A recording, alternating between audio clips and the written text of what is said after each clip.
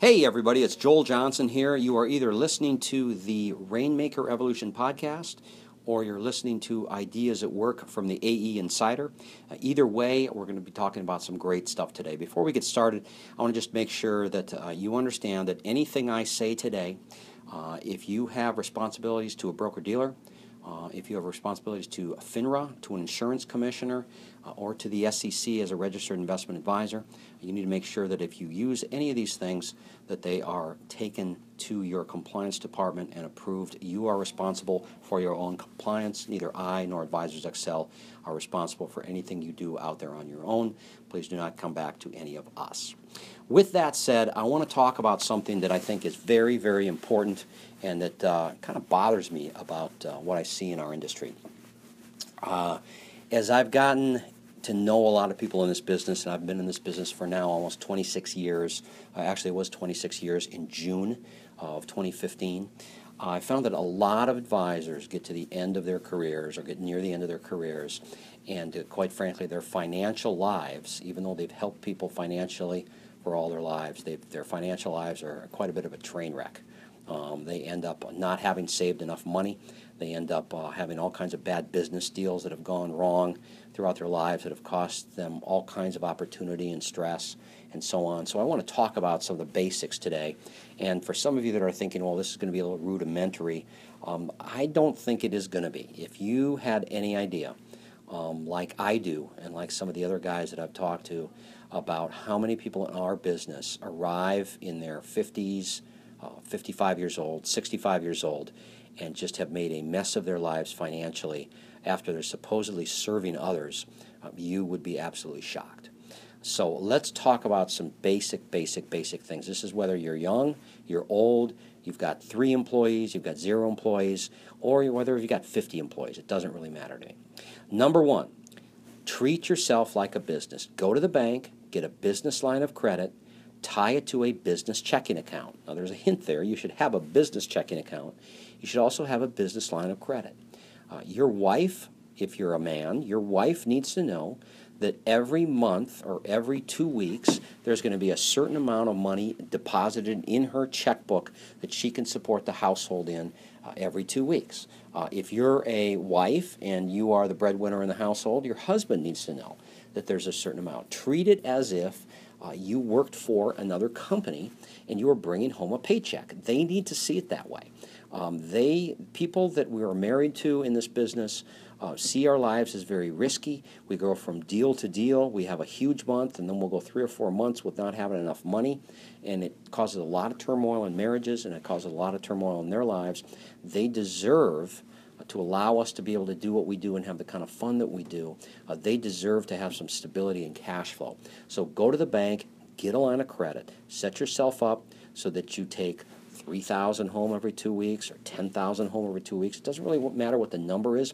Make it an amount that you can run your household on, be comfortable, do some fun things, and so on, and make sure that's the amount that's coming in every week. If you don't have the cash flow in 1 month to pay yourself that much, then take it out of the line of credit.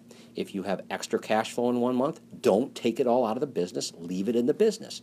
Treat yourself as if you were a big business like General Motors or General Electric or any other large company for that matter. They use their line of credit to be able to smooth out their cash flow. So that's a very, very important thing. When I was a young agent with Northwestern Mutual, for a while I had a general agent that was kind of acting as our bank, and then he retired and we got a new guy in. Came in and said, I'm not going to be your bank anymore. The general agent was actually fronting us salaries for our staff, and we could pay him back if we had a bad month and things like that. He said, I'm not going to do that anymore. And I asked the guy, well, what should I do? And the guy's name was Randy Riley. He said, you go down to the bank, you get a business line of credit. They're going to have you sign away, you got to sign collateral on your house, make it $50,000, $100,000, whatever it is. Your staff needs to go there, needs to know they're going to be paid no matter what, and your spouse needs to know she's going to have the right amount of money every month no matter what. And so do that. So that's tip number 1. Tip number 2 is, in my opinion, you should make your employees, not 1099 contractors. I stand pretty firm on this. Some of you guys out there are making a lot of money, and you try to make people 1099s because you're cheap or because you just kind of want to see if you can get out of some kind of regulations or paying their Social Security and so on. Now, some of you don't do it for that reason. You do it for the right reasons. Maybe you feel like they are independent contractors and so on, or especially if you have associate agents like we do. But in my opinion, I think you should make your employees, the people that show up every day and work with you and for you, W-2 employees. Make them real employees. Pay into workman's compensation for them. Pay that part of their Social Security that employer pays. Set them up with some health insurance. We have health insurance for all of our employees. We contribute to a health insurance plan that's set up by the Chamber in the state of Connecticut, Chamber of Commerce in the state of Connecticut, where they have 5 choices. They can pick whatever plan they want. I contribute a fixed amount to the plan. If they want to spend extra money, that comes out of their pocket. If they want to choose a simple plan, then if they're single, they can certainly have one that's completely 100% subsidized by us as a company. That's what they're going to get in the workplace if they're a good worker. We have a 401k plan. We'll talk about that in just a minute. But make your employees. Make sure they're insured. Keep your house in order. Do the right thing there.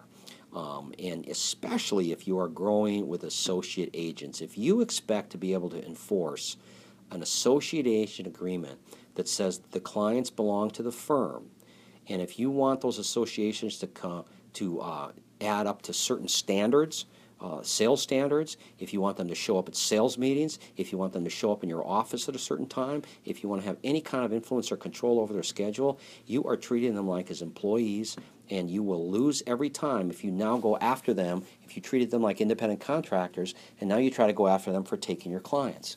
If you treat them as independent contractors, they have every right to go after your clients. Treat them as employees. The employees can be the clients can be clients of the firm, and they are simply a worker at the firm. And not that we would go after people if they left us. We'd probably support them if they felt like they could go off on their own. I don't have a problem with that.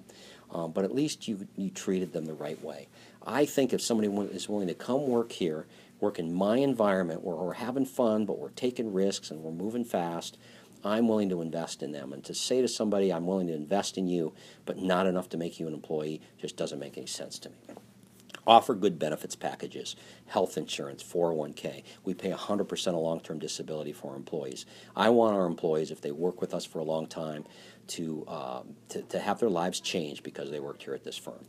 Number 3, set up a retirement plan for your company. Now we're going to get into some of the savings things for you. Okay? Set up a 401k. If you are over 50, you can contribute up to $53,000 into a 401k. If you don't want to give your employees any money, set up a 401k anyway, and if you're over 50, you can get up to, I think it's $23,000 if you're over 50, and $18,500 if you're under 50. So you can get a significant amount away in the 401k.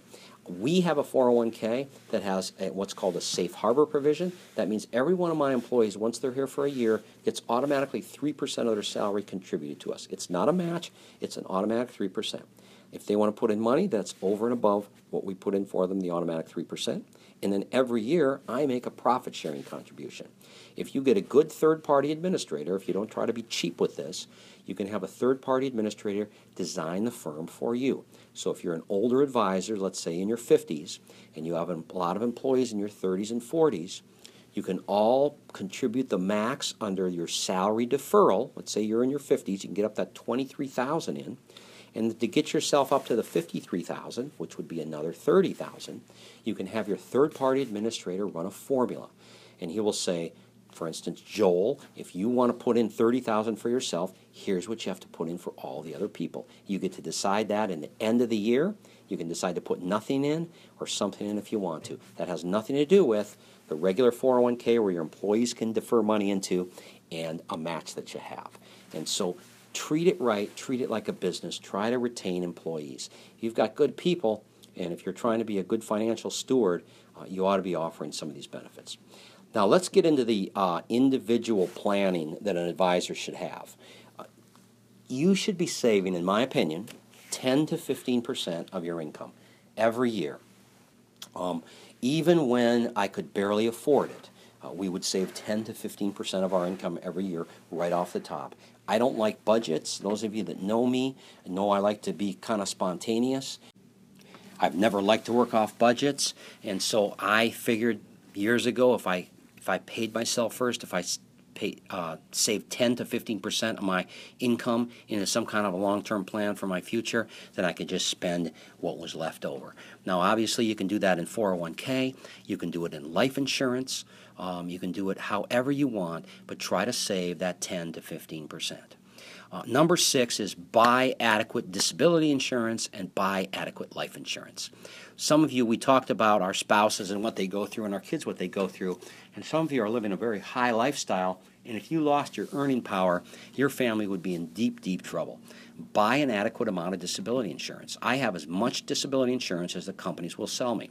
If I'm disabled permanently, after a year goes by, I actually get a $2 million lump sum.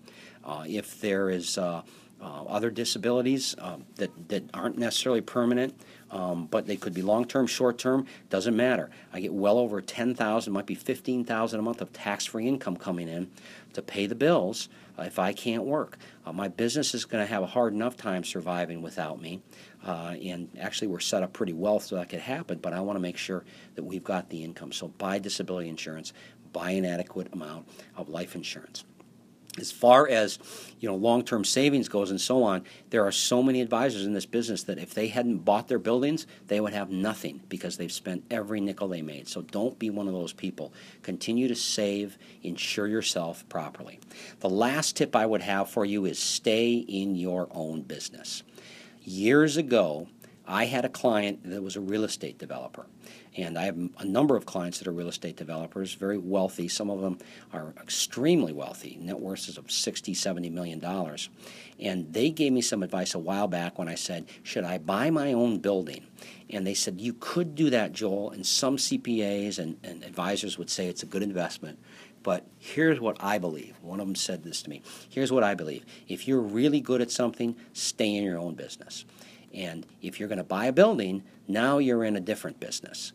You're a landlord.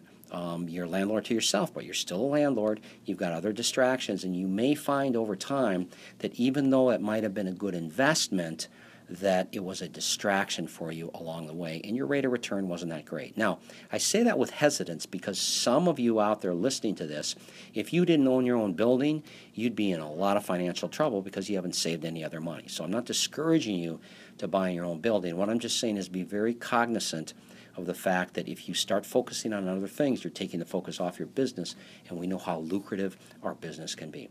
Other things I've seen people get into the car wash business. I've seen people get into the restaurant business and lose their shirts. All kinds of other businesses that we as financial advisors get into because we see so much cash pass through our hands and through our bank accounts, and we start investing in all these crazy things. In my opinion, you should stay in your business. If you're good at your business, make your money in your business. The other neat thing is I think you ought to own the products that we sell. I own a lot of whole life insurance. I own annuities. I own real estate investment trust. I own business development companies. I have my own personal money in every single of the investment advisory models that I manage. We have money with Global at our firm, so I have my money, my personal money in a global model, and we have money with another money manager, and I have my personal money with another money manager. When I share at our client events and we go through a group client review like we're doing as I record this afternoon. We have 280 people coming in, 2 different sessions that are our managed money clients. We're going to go through a group managed money event, and I'm going to explain their statements to them and my investment philosophy just to refresh them. I'll be using my parents' statements because guess what? My parents are in my models. So buy what you sell, eat what you cook, and stay in your own business. Hopefully this has been helpful for you. I hope it doesn't sound like I'm preaching to you, but I tell you, I was out on that Advisors Elite trip, and I was having some conversation with some guys, and it was reminding me of other conversations I've had, and I realized there are just too many people in our business that don't keep their financial house in order. We make a lot of money in this business. We help a lot of other people, and I think we should be leading by example, and especially with our families. Sometimes our families have paid a deep cost as we build our financial advisory practices, not seen us as much. We've missed games. We've missed being home with our spouses. We've worked till 7 or 8 at night. Give them the financial stability of having a house in order so that when you go off to work and you take those risks, Yeah, you can do that because you're driven by that.